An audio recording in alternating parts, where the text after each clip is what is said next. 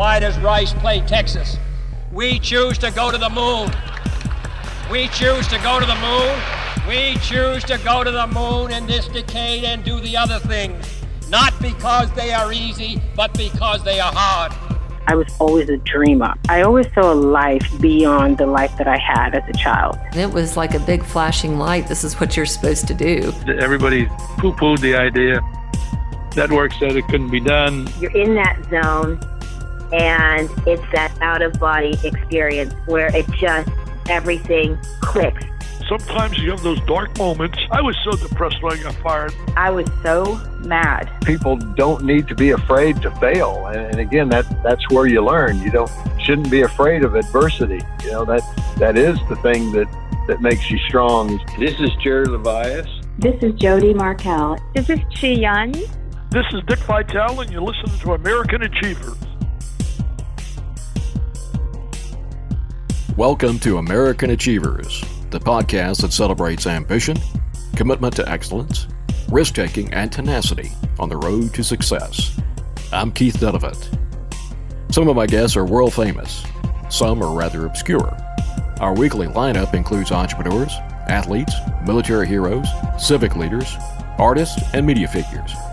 What they all have in common is a sense of undeniable purpose and an intriguing story that reflects the power of the American dream.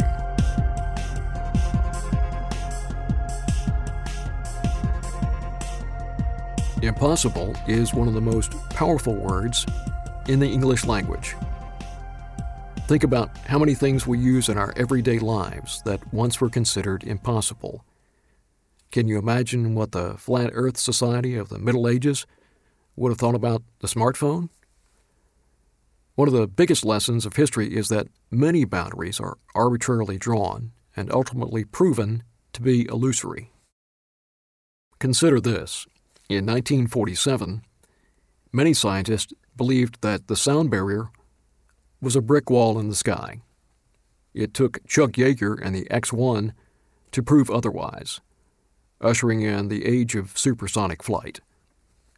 Yes, impossible is a powerful word, but it is just a word. And frankly, it's a word that Dick Rutan doesn't really like. Rutan was drawn to flight as a Southern California youngster in the 1940s. He became a decorated fighter pilot during the Vietnam War, one of the legendary Misties. 2 decades later, Dick and his little brother Bert began developing a special aircraft, setting their sights on a landmark achievement in aviation. Many people insisted this mission was impossible. Bad weather, mechanical problems, fatigue. Many obstacles could have prevented him from accomplishing this feat.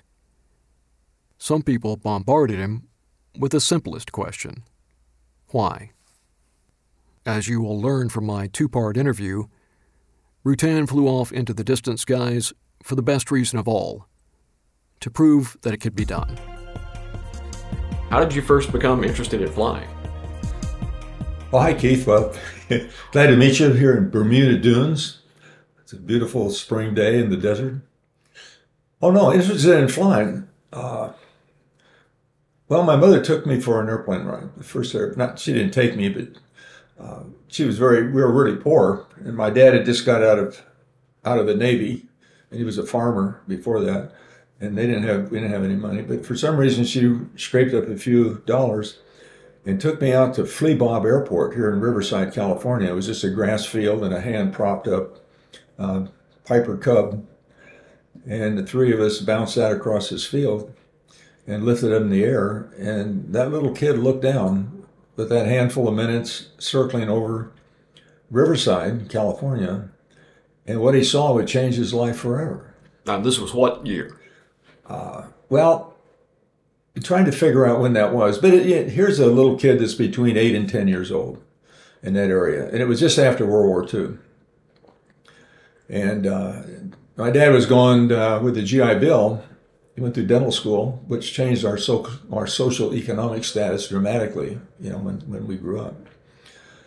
But that I'll never forget. And every moment of that thing, I remember that that the J3 Cub is a J5 Cub. The tires didn't have any tread on them. Is that a little bit unnerving? Well, who am I to know? And it was all new to me. And so there were two of us. The back seat is a little wider and the pilot's up front. And so they wanted me to sit down on the seat and put the seatbelt on, but I couldn't see out. And so I wasn't going to do that. They didn't know anything about seatbelts. But I wanted to see out, see what was going on, what the pilot was doing. And to this day, I stood up and I grabbed a hold of the top of his seat. And I can still remember the leather and the smell, because it was kind of torn and worn. And the insulation would have kind of a musty smell. I can still remember that. And yet you were captivated by this musty smell and the sights and sounds. But, here we go. This is a grand adventure for some little kid. Had no idea. But to be able to look out and look down and fly, wow. I mean, it was something. And after that, it was nothing but aviation. You didn't consider doing anything else? No, that was aviation. And I was interested in aviation. I'd become fascinated with it and totally immersed in it at the expense of a more rounded character development. Knew a lot about airplanes. Didn't know jack squat about anything else, because that was the focus. If it wasn't aviation, I wasn't interested in it. So you were kind of obsessed? Well, I guess you would say that mildly, the obsession with aviation. And so my mother says that when Bert and I were born, we weren't issued birth certificates, we were issued flight plans. And we both had aviation fuel for blood. And so, of course, the two brothers were very different. One was this, wild-ass, go-to-hell fighter pilot. And my brother was this pimply-faced kid that had a pocket protector, and he went to college. And of course, became a designer and so forth. And people are going to learn here, of course, that your little brother followed in your footsteps to a certain degree. And the thing about Bert and I are 5 years apart, and so when we're 5 years apart, that means that we were never in the same school together. And I couldn't wait to get in the Air Force and make contrails high in the sky. And another thing that I remember is that our life started right at the end, little kids, right at the end of World War II. And when it finally became aware of the people that fought in World War II and what they did and how many of them died. And I found out that the Mighty Eighth out of East Anglia in England during those days, that there were 3 out of 4. Think about it, 3 out of 4 were casualties. I mean, they come back and a whole squadron was shot down. Only one airplane would come back, all shot up. And I read about this and I think, how in the hell do those guys get in another airplane the next day and do it again with that kind of odds? And I still can't grasp that people can actually do that. And so being aware of that, you would think, but then it finally comes around to the question, what if I could do that? Would I be up to that? And I thought about what those people did, and I thought I could never do that. So was it the fascination of aviation or this needing to prove something? Which was more powerful, or did they kind of work together? Well, first of all, I was really interested in it. And then everybody, when you grow up and look around at the world, and that was kind of my parents' philosophy. The freedom that they gave us was almost unlimited, no matter what we did or how dangerous it was. Never said anything about that. And their attitude was, well, Bert and Dick, we gave you life. They turned around and pointed us at the world. And there it is. And what you make of it is totally up to you. Have a nice life. When were you first behind the stick?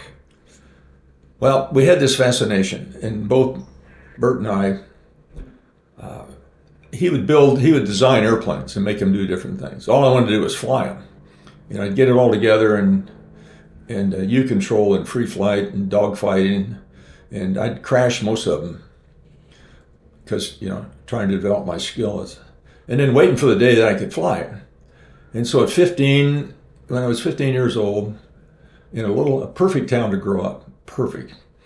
It was Fresno. It was 35 miles southeast from Fresno, and it's a farming community, small little town, and there was a lot of agriculture. And this was back when California yeah. was paradise, right? Yeah, don't get me started on what happened to our government now. It's appalling. But anyway, back in those days, it could not have been a better place to grow up. A lot of freedom. If you wanted to work, plenty of places to work. Picking cotton and picking figs. I remember how terrible that was. And a lot of activities. And, almost total freedom. And I started taking pilot lessons when I was 15 and a half. And in 6 months and in 6 hours, I sold it on my birthday, 16th birthday, in a little, Cessna 120, little tail dragger. And then it was fascinating. I got my private license on the very day and the commercial license and went into the Air Force. Now, how did it feel going up that first day by yourself, completely in control? Well, I think there's a couple things in life, especially pilots, that they remember when they taxied out and looked over at that seat that used to be occupied by somebody who actually knew how to fly, your flight instructor. And generally, he was going to turn you loose before you thought you were ready. But the ego is that, I'm not going to say, well, I'm sorry, I'm not ready. You would never say that, but you have second. And the flight instructor would know whether you're ready or not, whether you had confidence in yourself or not. But it was really close to that first day. We took off in that little Cub, looking out the window there in Fleabog when I was 8 years old, compared to looking around and it finally hit you. I'm in an airplane. I'm flying this thing all on my own. There's a certain feeling that it permeates your soul about that. And then you say, ooh, I got to land this thing now. Boy, I better not mess this up. And of course you don't. And well, it occurs to me that there's a great metaphor about life in this country and freedom in being in control of an airplane. You're the captain of the ship. It's all on you. Anything is possible. There's responsibility, there's obligation, but there's also freedom. I think that's probably the freest thing you can have, especially in the 21st century, is a sense of freedom, that you're up there. And you have control of that airplane. You can make it do anything or go anything you want to. And other than shooting you out of the sky, you can go do any damn thing you want to. And it's almost unbelievable freedom. Like when you're down here on planet Earth, on the ground, you look around and what's your freedom? I mean, you can drive on a road, and if you want to get off the road, it's usually a fence, and it's private property, and you can't go there. And after a while, I felt like I was in a box. That's why I like the high desert up there. I had a house up in Mojave for many years, just sold it. But I could go a half a block on the Macadam Road, and then it's raw desert. And I could go in any cardinal heading and go as far as I wanted to. And boy, I miss that. That freedom is really important. And then the high Sierras, I love that. You get up there and I like cross-country high Sierra backpack. Getting a lot of trouble, getting a lot of canyons you can't get out. But it's a sense of adventure. Adventure is the essence of life to me. There's a thing called, and I think it's normal with Homo sapiens, with our species. They want to know what's on the other side of that ridge. I call it ridge phobia.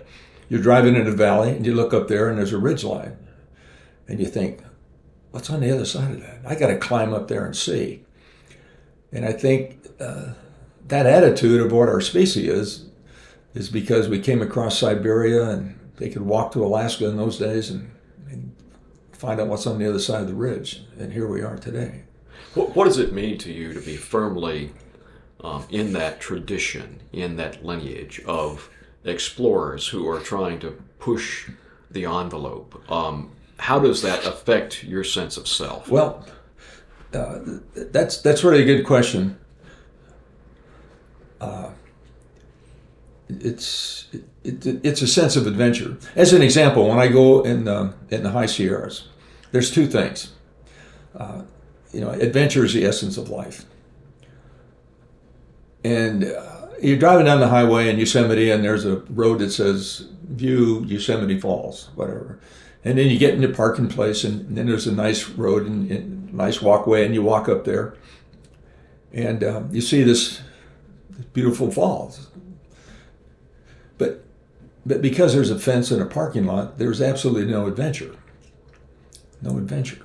As an example, when I go in the Sierras hiking, I'll go on a trail, but there's no fine way that I'm going to come back on the trail.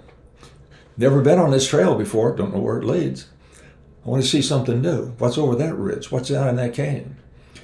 And my wife, she gets upset. She says, I don't want to go on she calls it a dick hike, because I'll go on the trail, but I ain't coming back on the trail. I'm going to come back some other way. And that just drives her nuts.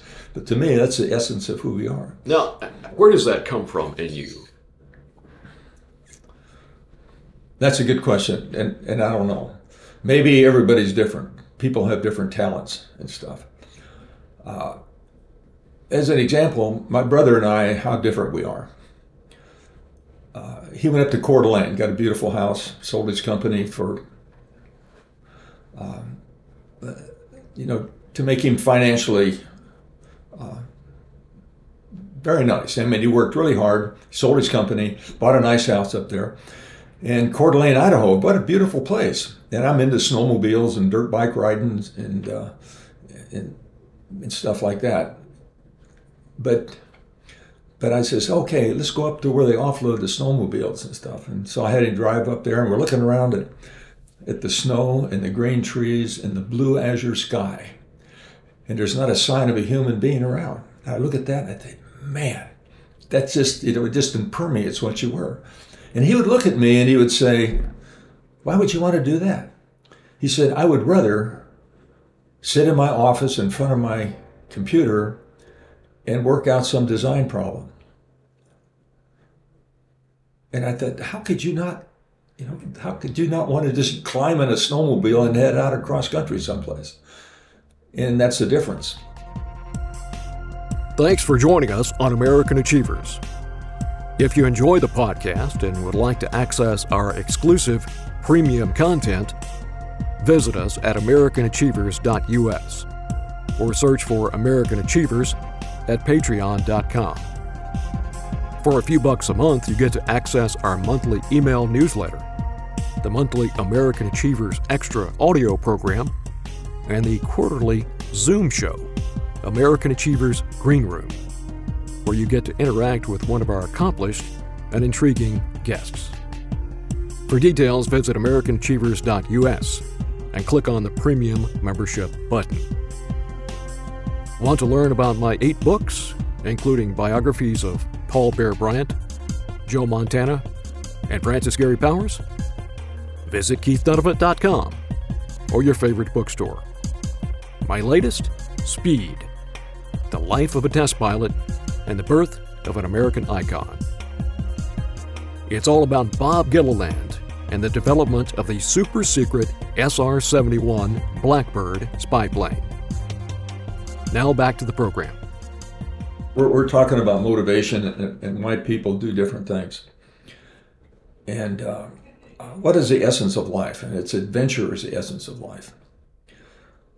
And the other part of that is the essence of life is to take on a lofty goal of some kind, a lofty challenge. And I realize a thing that's almost unachievable in most sides. And the 2 things my brother did was the spaceship and also the flight around the world. But his this is really neat. But his attitude is, if I can't, whatever I'm going to do next, my challenge next, and if I can't find at least half of the people, knowledgeable people, that say, Bert, there is no fine way that can work. And if that's the case, with half the people, then it's worthy of my challenge. Now that's a really interesting point, is at the heart of what we do here. The impossible, because after all, and we're going to get into this, the Voyager thing, First of all, you have people who'd say, okay, well, why would you want to do that? And secondly, you say, that has to be impossible. Well, that was my idea when Bert first mentioned that back in 1980. And see, that's the whole mantra about this thing, about achieving a goal. And then I experienced this and learned about it, and then I wrote a lot about that in my book, about this was hard. It was really hard. We had incredible challenges with this thing. But it's all you had to do is manage the motivation. My mother would say, if you manage the motivation, if you can dream it, you can do it. And as long as you never quit. See, those words, they'd echoed in my mind for a long, long time. And during the Voyager thing, there were some impossible things. Now tell me about your mother. I call it momisms. And she was always there. And, one day, about self-esteem and what you think you can actually accomplish. And when I was a little kid, too, she took me to a military base for a fly-in. They had military fly-in.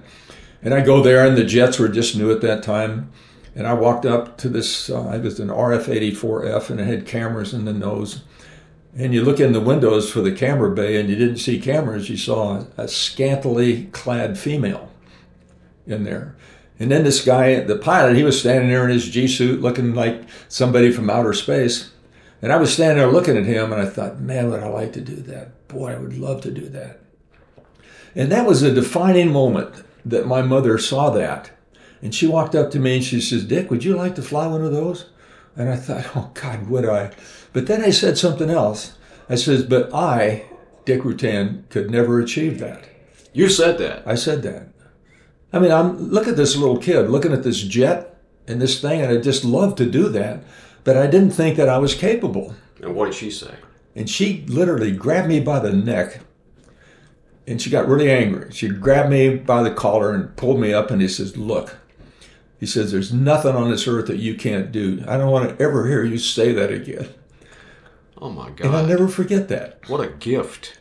What an incredible gift. If you can dream it, you can do it, and the only way to fail is if you quit. And then it's all you have to do to achieve it is manage the motivation. And along with this same thing is about the goal, to seek a lofty goal. Like Bert says, half the people say there's no fine way you can do that. But then the end of that is, and then in the motivation part of it is, try to imagine what it would feel like to accomplish that. Those 5 years with no money and building this airplane by herself with all kinds of problems, from people to whatever. And sometimes I thought, this is impossible. It can't be done. And I'd walk out on the ramp there at Mojave, and I'd sit down with my back up against the door of Hangar 77, and I'd look out over the high desert. And I would close my eyes, and I would try to imagine what would it feel like to land at Edwards Air Force Base having accomplished aviation's last first. And just let that permeate into your psyche. And then try to imagine the feeling that you would have to do that. And then based on that feeling, it would give you the motivation to stand up and plow at it again and never quit. Another thing I would do too with impossible things, challenges, the least of which was fighting with my brother over some aspects of the project, is I get my little airplane, I climb up, and I call it cobwebs flight. I go and do a cobweb flight. And this flight would wipe the cobwebs out of my head. And I'd look down from the sky, I'd look down at that problem. You know something? When I look at it from that perspective, it wasn't all that big at all. So I'd land and just hammer with it. And she said another momism that helped me through my whole life. And that was, do not worry about anything you can do nothing about. If you can't do anything about it, stop worrying about it. What's the point? If you can't do anything about it, why obsess on it? And then when you do run into a problem, whatever it is, just frickin' deal with it and go on. And as you know, so many people get caught up on that idea. Yeah, just frickin' deal with it and go on. But don't obsess about things. We took off that morning, the wingtips were coming off, and they were talking about tearing up the end of the wings and the fuel and all the bad things could happen. And I looked out there that morning after takeoff, and I says, there's not a damn thing I can do about that right now. So I just quit worrying about it. I let them worry about it. I ain't going to worry about it. So when you became a fighter pilot, what was it about that in Vietnam that got you? Well, the first thing was that I did not qualify. I did not qualify for pilot training. And looking back, some people looked at my life and what happened and stuff about how you read and the dyslexia that I had that nobody knew about. I just knew that was all hard for me. But to overcome that type of mental problem, whatever, they held me back in third grade, I think, to do it over again. Problems. Did that affect your self-esteem? Yes. In fact, it affected my self-esteem a lot. My character. How did you deal with that? And self-esteem is a big thing. Without self-esteem, then you're just a coward standing in a corner because you don't think you can do anything. And this is right out of high school. Then I went down and signed up to go to pilot training. And I was already a commercial pilot at that time. At 18 years old, I was a commercial pilot and flight instructor. But then they didn't accept me for pilot training. And I'm sure it was because of the academic scores. Not real good at taking tests and stuff. However, that turned out to be a godsend because they sent me through nav school. And had they not done that, I would not have had the experience of flying all those oceans and navigating in all the weather systems and political problems you have flying. If I had no knowledge of that, we had no chance of flying around the world in the Voyager. So I knew what was required. And so it turned out to be a godsend. And then after I was in the Air Force for a while, I guess the Air Force decided I wasn't that stupid after all, and they gave me a class assignment. But there was two things that I wanted to do, and I wanted to go to pilot training. I wanted to be a warrior, and I wanted to fly combat as a fighter. And this thing in your background, I kept thinking about those World War II guys. I kept thinking, I wonder if little Dickie could do that. Was he really up to it? And then how that evolved into Vietnam and what I did in Vietnam. Then I found out, and I learned a couple of things about a warrior. And now I have a total understanding of why those guys could fly those bombers in World War II and 3/4 of them get shot down. And I understood that, totally understood why that happened and how that works. About combat. How do you explain that? Well, how do you explain that? Well, I wanted to know if I could do that. And the only way to find out if you can actually do the same thing that those guys did is to go and do it. There's no other way to find out whether you're that brave, if you want to put... I mean, you literally wanted to prove something to yourself. No, I had to prove something. And I knew that when I went through nav school, and then pilot training was easy. I graduated #1 in my class out of 360 students. And before I went into pilot training, I wanted to fly an F-100. They said, no, new pilots never fly. It's a hard airplane to fly. None of them ever get it. And I said, no. It's all they have to have is one class assignment F-100, and I'm going to get it because I'm going to graduate #1. And there was the motivation. See, I had to get... In Vietnam, there was people getting shot at. And I wanted to go and do that in the worst way because I had to find out whether I could do that or not.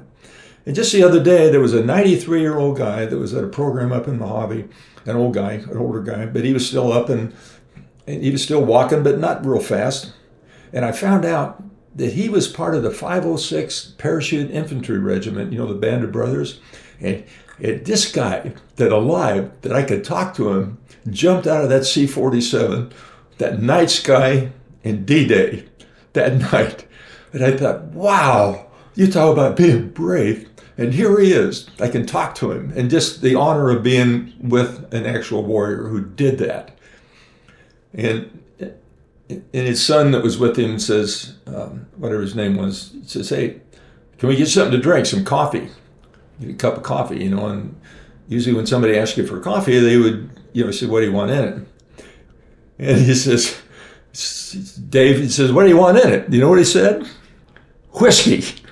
I thought, God. Give the man some whiskey. He's Look at this guy. The combat, and he made 2 combat jumps, that one in Arnhem. And here he is, 93 years old, and he wants whiskey in his coffee. I says, damn.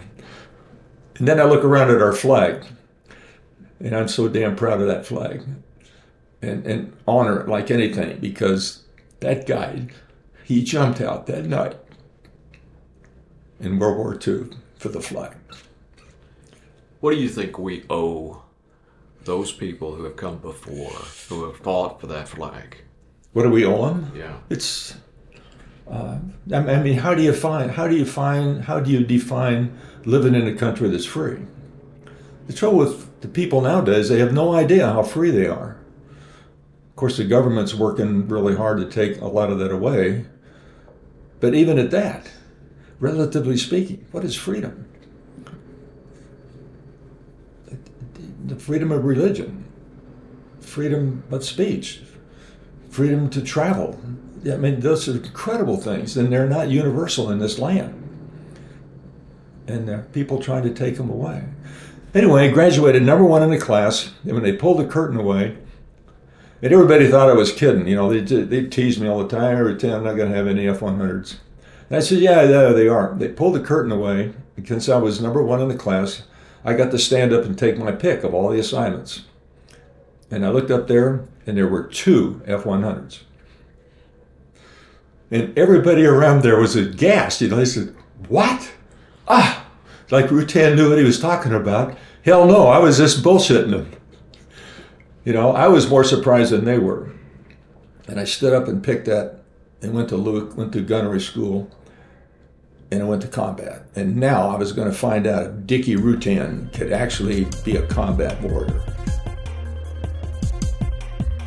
You're listening to American Achievers. Stay tuned for more conversation.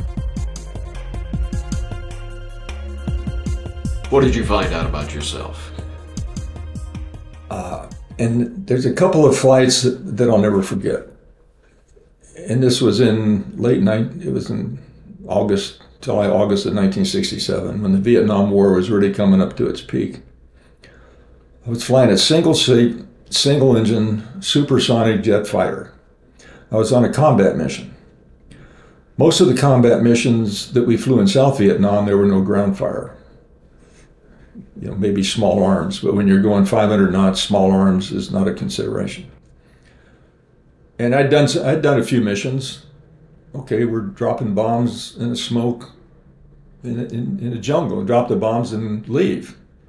And I thought, wait a minute, there's something missing here. So one day there was a hill, and it was full of bunkers, and they wanted to put napalm all through the bunker area. And so it was kind of a low-level run-in. And I'm lining up for my bomb run to put napalm in these tunnels. And I looked over at my 1 o'clock, and I could see somebody threw some brush away, and they pulled out a 50 caliber machine gun that has tracers. And for a minute, it kind of caught my eye really quick, because the tracers were coming right over my canopy. A nice stream of tracers right over my canopy. And at that instant will define you as a warrior. And I remember that, and I look back, and years later on, all my other combat warriors, I said, Chuck, take me back to the time when you realized there was somebody shooting at you personally, trying to kill you. What was your first thought? What did you do? There's a lot of things you can do. You can turn away. You can start calling for your mother. First reaction is to duck down behind that bulletproof canopy that you can see through and be protected by an 032 aluminum skin. It's ridiculous, like the ostrich with his head in the sand. But here's what I found universal, and it was exactly what I did. I looked over at that, and the very first thing out of my mind was the audacity of that son of a bitch to shoot at me. It was on a personal thing.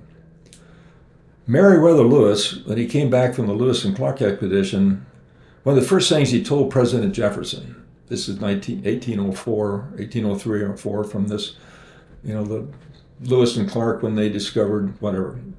Incredible story, adventure. I'd give it anything if I could have gone on that. Sacagawea. Little Pomp. Touchon Charbonneau. I studied that. I read all the journals. I went and walked all the trails. Yeah. Anyway, when he came back and he told President Jefferson, he says, the greatest exhilaration a man can experience is being shot at and missed. It's like, and I looked over there, and the very first thing that came to my mind was not any kind of fear or anything. It was the audacity of somebody to shoot at me.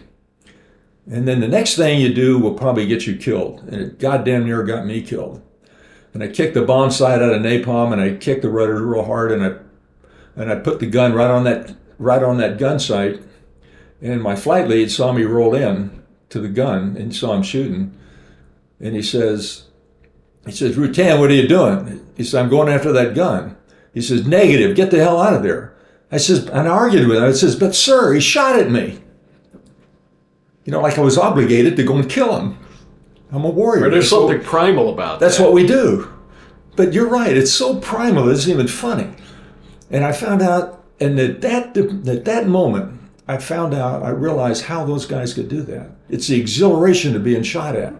And after my combat experience, and that in the Cold War, I started to look at the psychology of some of that, and I come up with this conclusion.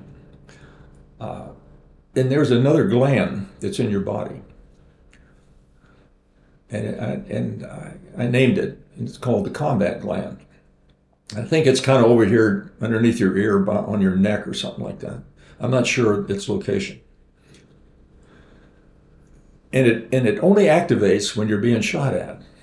When you're really in combat, and the shells are coming both ways, and you're putting napalm on gun sights, and you're really alive at that moment, right? Oh my God! I mean, but what this gland pumps into your system is the most incredible endorphin that you can imagine. I mean, there's not a drug in the world that can replace what that gland pumps into your system. And another thing, but the big problem with that is it's extremely addictive. Extremely addictive, and you want more, and you want more. And, well, anyway, he called me off, and I argued with him about going after the gun, and he probably saved my life that day. That brand new warrior, didn't know any better.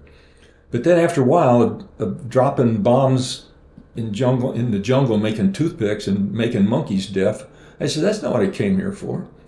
Then I found out there's another top secret operation with a jet fighter over North Vietnam for forward air control duty. The Misties. The Misties. It was just getting started. In fact, the commander that started it, Major Bud Day, he got shot down right away, became a prisoner of war and the Medal of Honor for his conduct. Think about that, to be awarded the highest honor as your conduct in a prisoner of war. Wow, you talk about courage. Where do we get people like that? Were you ever afraid of being shot down and taken prisoner? Okay, here's another problem. Another philosophy, Dick Rutan's philosophy of combat. First of all, this combat gland and then its addictiveness, because I want more and more and more. But anyway, this Misty outfit, and it was really high-risk stuff. Really high risk. In fact, I think we had the highest loss rate per sortie. We are at very low level. Yep. We're at low altitude, and we're looking for targets. We're forward air control duty in North Vietnam. Now, when I'm in combat, and when I'm in South Vietnam, we get scrambled at night. And a flight of 4, and we're night, and we fly at 15,000 feet or 20,000 feet. And some radar guy gives us directions, turn left, turn right, ready, stand by, ready, pickle. And everybody pickles their bombs, and they fall into the night and blow up sometime below you, and you don't know what the target was. Even the guy directing you didn't know what the target was, much less if you hit anything. You talk about frustration. Like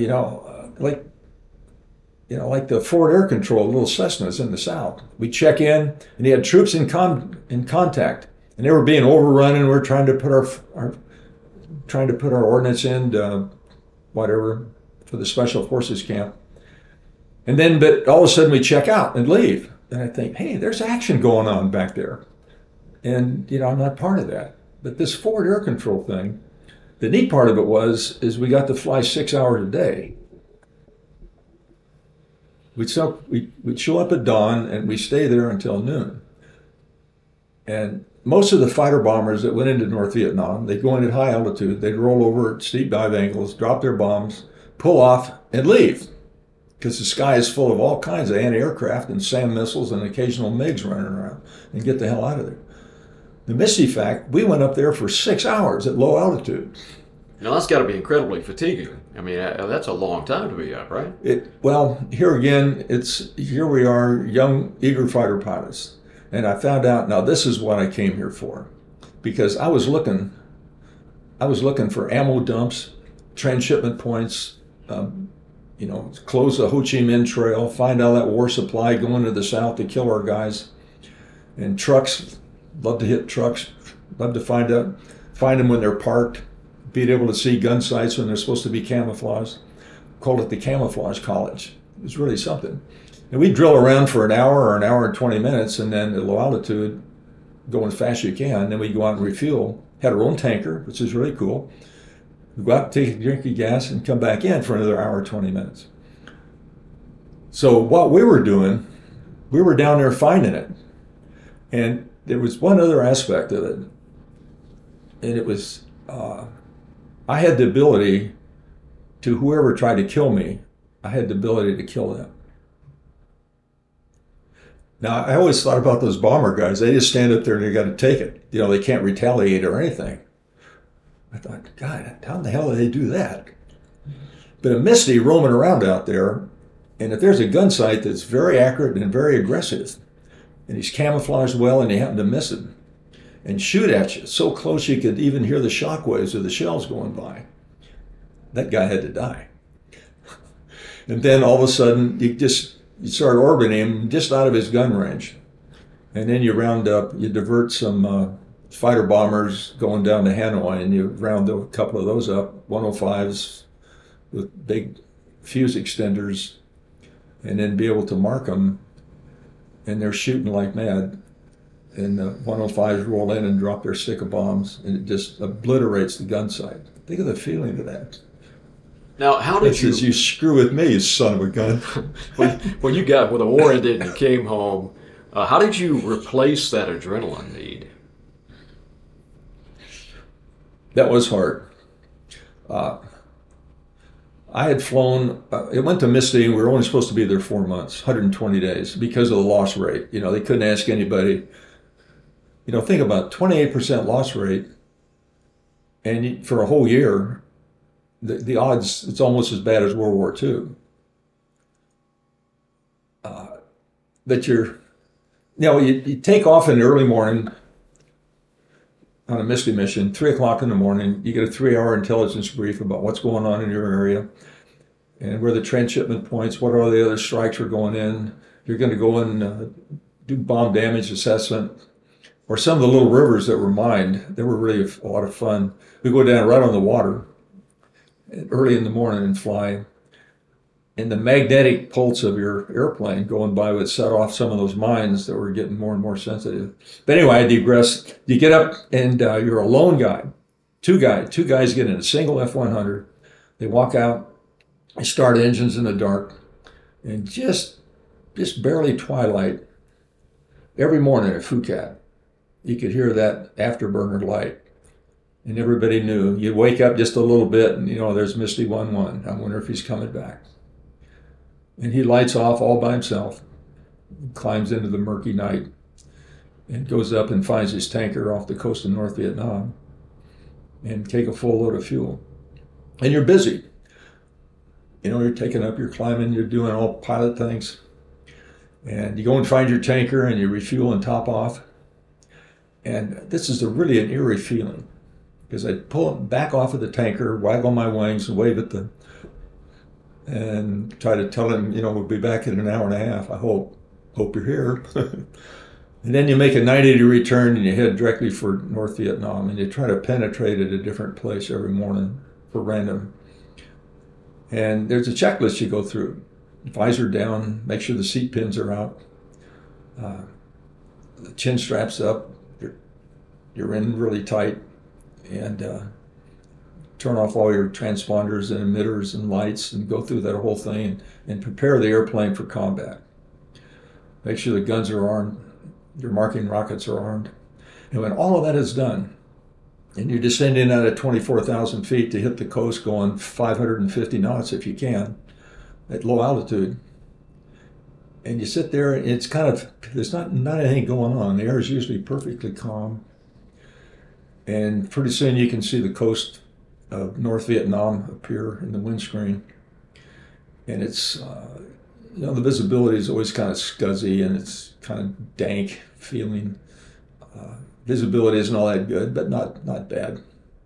But you look up there and I could see those rice paddies and stuff, and it was the most peaceful, serene scene that I could even imagine. And you had this kind of apprehension, like, I wonder what the next 5 hours of my life is going to be like. Another thing about, I lost my train of thought, but on that is how do you become a warrior? And if you want to be an effective warrior, you have to accept the fact that you're not going to survive. You will not survive this thing. And based on that, you can go and do your damn job. But if you sit there and worry about, oh God, I'm worried about getting home, and start worrying about outside things, you're not worth a shit as a combat guy. You might as well go home, because you're actually putting yourself in more danger than ever. And so all of a sudden, with these high-risk missions, I accept the fact that I ain't making it. I'm probably getting the best I'm going to end up as a prisoner of war. Went down in intelligence, learned all about the interrogators and what was going to happen to you. And my premonition was that I would become a prisoner of war. Did you have nightmares about that? Yeah, I thought about that a lot, and it prepared myself. Food aversion. I'd go out and eat garbage behind the the chow hall, just to make sure that I could eat anything that was put in front of me. Really? Now tell me about that. I learned about the interrogation, the New Guy village, and what they were going to do to you right off, and they finally caught you. And if the civilians got a hold of you, they'd kill you right on the spot. In fact, I saw an F-105 pilot that the farmers got him when he ejected, and they were chopping him apart as I came by. And the only guys that made it to prisoner of war camp were the guys that the militia fended off the civilians that were going to kill you. Those are the only guys that made it. But even at that, but then you see, thinking about the apprehension of that, and then all of a sudden, well, that handful of minutes that's nice and smooth, and then you start to think about philosophy of other things. But then the very instant, there's a gunner on the coast, and the first guy sees you, and he'll put up barrage fire. They'll just fill the sky full of tracers. And then another gun opens up, then another gun, and all of a sudden there's just tracers all over the sky. When the first tracers come, all of that ended. All of that ended. Now you're there and you're doing your job. And goddamn, I tell you, I loved it. I just frickin' loved it. I'll bet you'd go back tomorrow if you could. In a minute. But old Duke couldn't handle the 5 or 6 Gs anymore. But I'll never, ever forget that experience. And now I knew, right then, about those guys in World War II, or any war, the courage, unbelievable courage. And here's, to put it all together, a prisoner of war, POW was finally released in 1973. I don't remember, it was Jeremiah Denton, I think. Anyway, he got off the airplane and he looked around, and he just endured years and years, 6 years of an unbelievable torture and deprivation and stuff they had to go through. He got off the airplane and he said something so profound that I'm going to repeat it to you, but I'm going to cry when I say it, because I have yet to say this. I remember this well. Of my voice. And he got off the airplane at Clark Field and looked at freedom for the first time. And he says, I consider it an honor. I consider it a privilege to have had the honor to serve my country under difficult circumstances. That's the most profound thing I've ever seen of a warrior. And then I thought about our flag. Here's a man that went through that, and he gets off the airplane, and he considered what he's gone through as a privilege to have done that for our flag. Think about that. Those people that went and did that. And then I look around today about people pissing on our flag and saying bad things about America, and they want to do something other than the society. Well, you can go on and on. It's just really heartbreaking. It really was. But there was a time in our past that we had people that did that. You know, a profound thing. And then I met another one of my friends that was actually a prisoner of war forever. And the first time I met him, you know, we could sit down and talk privately. And it says, Jake. I said, Jake, how in the hell did you survive that? And then I said something else. And I says, what you went through, I don't think I could have done that. You know, here again, the little boy by the jet and the mother. You know what he said? He says, Dick, yes, you would have. He says, yes, you could have, and you would have. And then I realized something else. You know, what is a hero? Heroes aren't made. But a hero becomes a hero when an average, normal person is faced with an unusual set of circumstances and they do the right thing. I mean, after all. And it's in everybody. It's in your heart. Anybody would do that. When something happens, there's a car fire, somebody's on fire, you would disregard everything and run over there to help them. Because you don't know what's inside you until you're asked to make that decision. But see, that's part of who you are. You would have survived it. You would have done that. Don't worry about it. I think of those unspeakable tortures and spending all those nights in agony, what they did to you, and survive. You just want to quit and give up. And speaking of things that seemed impossible, so where did the idea come for Voyager? Well, this fighter pilot did the Cold War. That's probably the most proud thing I've ever done, is those Cold War warriors. And that's another thing that upsets me right now, is that we've had some conflicts that if we'd have lost them as a country, we'd have lost our flag. Maybe not even World War I, but certainly World War II. With the fascists, with Hitler and Nazis and Imperial Japan and stuff. If we'd have lost that, we'd have lost our flag. We'd have lost our country. We lost, or the government gave up on Korea, and we didn't prevail in Vietnam because of unbelievably incompetent leadership. Not only the president and his stupid crew, but also the generals. The leadership and the generals that were around during the war, it's pitiful. They should be ashamed of themselves for what they did. Absolutely ashamed of themselves. However, there was another Cold War. It's called the Cold War. And if we'd have lost that, we'd have lost our flag. See, we've been overrun with communism and so forth. But I was proud to be a member of the Cold War. I was part of that for about 4 or 5 years. And I sat in a bunker with a 1 megaton thermonuclear bomb strapped in the center of my little F-100. And it was mine. My parachute was in there and my helmet was there. And I had a target. You knew if you dropped that thing, you were not going to need that parachute, right? Well, that's another thing about my parachute. I was paranoid about people in my parachute. When I go in, every time I go to a new squadron, they give me a parachute. Okay, you're number 10, hang your parachute there. Well, I put it on and adjust the straps. And I'm very careful about how I adjust the straps, especially in the groin area, because I made 50 some odd sport parachute jumps, and I know how important that is. Anyway, strap it all in, and I'd grab the ripcord, and I'd pull the ripcord, standing in the personal equipment shop. And of course, the sergeant would go ballistic. Oh, no, sir, don't, oh, God, why'd you do that? And the parachute would pop out, and it would be all over the floor. I had to repack it. And so I gathered it up in my arms, and I said, Sarge, you and I are going to go to the repack shop. We're going to repack it. And I'd stand there, and 3 of us would stand there and pack, because I know how to pack parachutes.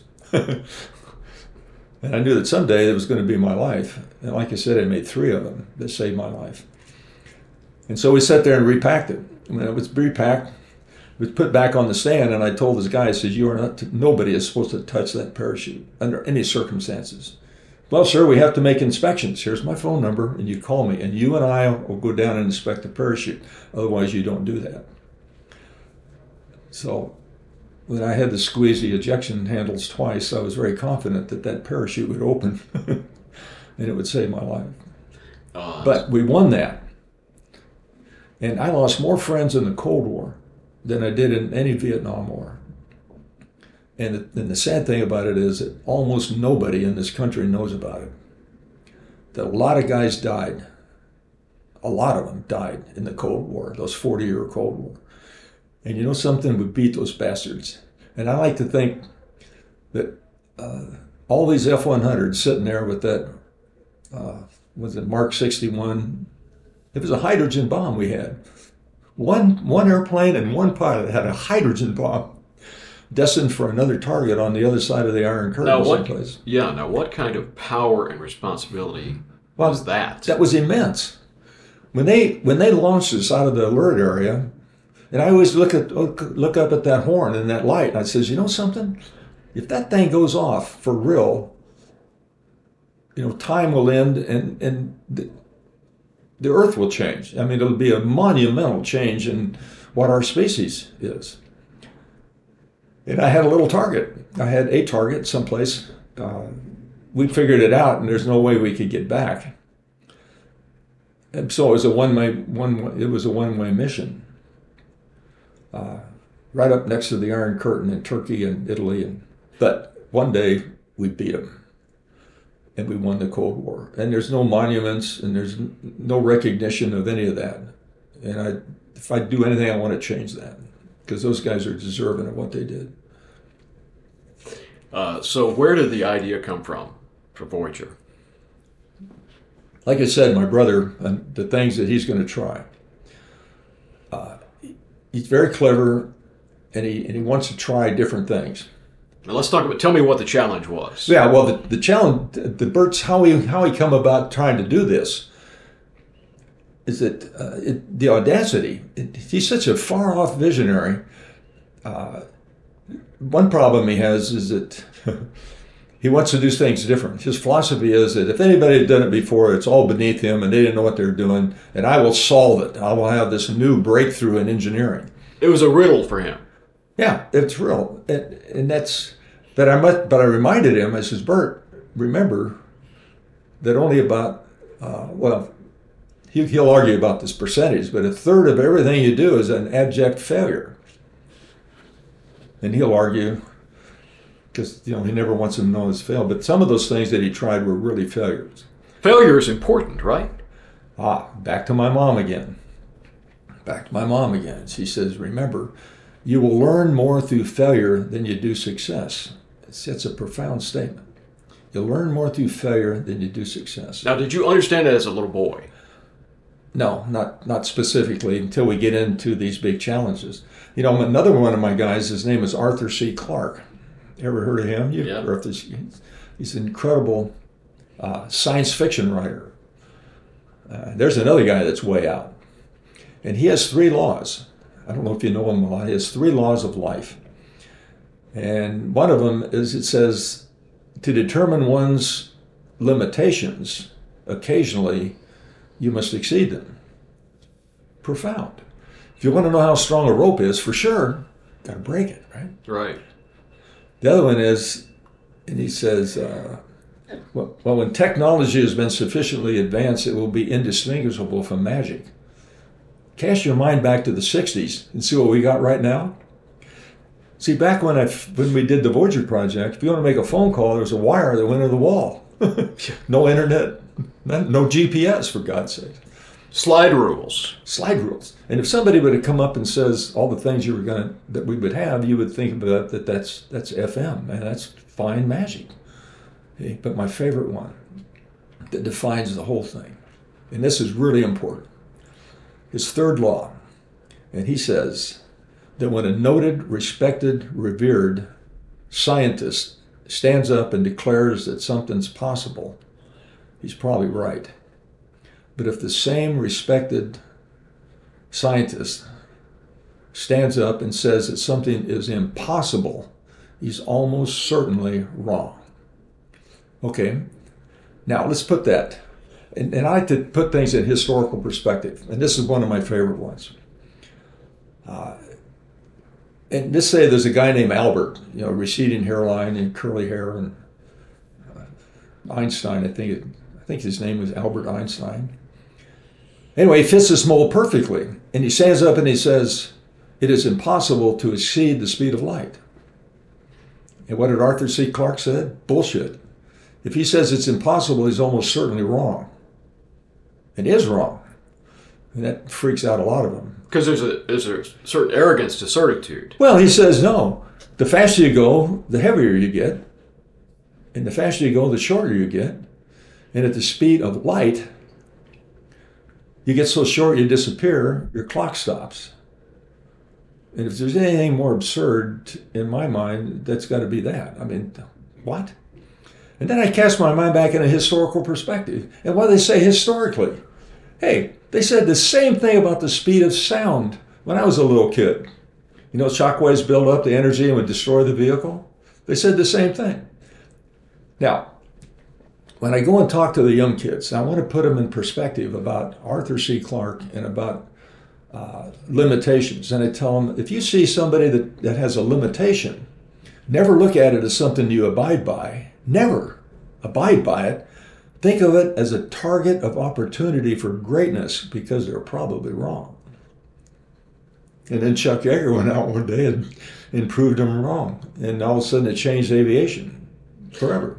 So the challenge that you and your brother came up with was to fly around the world in a craft that, without stopping, without refueling. Okay, let's put it in perspective, a historical perspective. And it's about, the first thing Mom says is you have to have an exciting, almost unachievable goal. You have to have a goal. And then how do you accomplish that goal? You do it through manage the motivation, right? Okay, when Bert came up, and anyway, my girlfriend Jean at that time and Bert had lunch, and I was trying to talk him into doing an aerobatic airplane. I like doing aerobatics, and that's really cool. I thought maybe that was going to be my next life thing. But then he says, I've been thinking about it, and I think it's possible with a new material called carbon fiber, that it's now for the first time possible to build an airplane that can fly transglobal, unrefueled. What? And it says, Bert, the absolute distance record by any airplane ever to fly in the absolute category is a B-52. It flew from Kadena, Okinawa to Madrid, Spain. And it flew 12,500 miles. And it is recognized by the FAI as an absolute distance record, unrefueled distance record. And that's roughly half. That's half around the world. 12,500 miles is halfway around the world. And it says, Bert, we built home-built airplanes in a crummy little desert town with not two nickels to rub together. We're going to take on the B-52? He says, yeah. Okay, all of a sudden that permeated into my mind, and I thought, that even as a little kid, I wanted to do something to be recognized as having done it as a pilot. And I thought that goal was going to be accomplished in my combat time. Because when this whole thing was over, I retired, with Purple Heart and a Silver Star and a bunch of DFCs and air medal. And I accomplished all that. I did it. I went to combat and I performed. I did a damn good job. I volunteered for 2 duties, for 2 tours at the high-risk thing. Did all that. Really proud. Okay, talking about self-esteem. Hey, now I'm a shutout fighter pilot, and I did all that, and I set records doing it. Talk about self-esteem. Yeah, maybe that wasn't all that good for other people around me, my wife would say. But it took a handful of minutes to realize, to permeate in me the significance of that. The first ever unrefueled flight around the world. Holy bananas. If that can be done, that's maybe the last milestone, the last major milestone in atmospheric flight. And this guy sitting over here, my younger snot-nosed brother, he thinks that he can design an airplane capable. And I thought, Bert, if you think you can design this son of a gun, Gina and I will fly around the world. Thanks to Lane McGivney and all the good folks at Boutwell Studios for all the TLC required to bring this podcast to life, and audio engineers Joe Beeman and Jonathan W. Hickman. Remember, everyone has a special talent. You just need to identify it, cultivate it, and be willing to pay the price. You too can become an American achiever.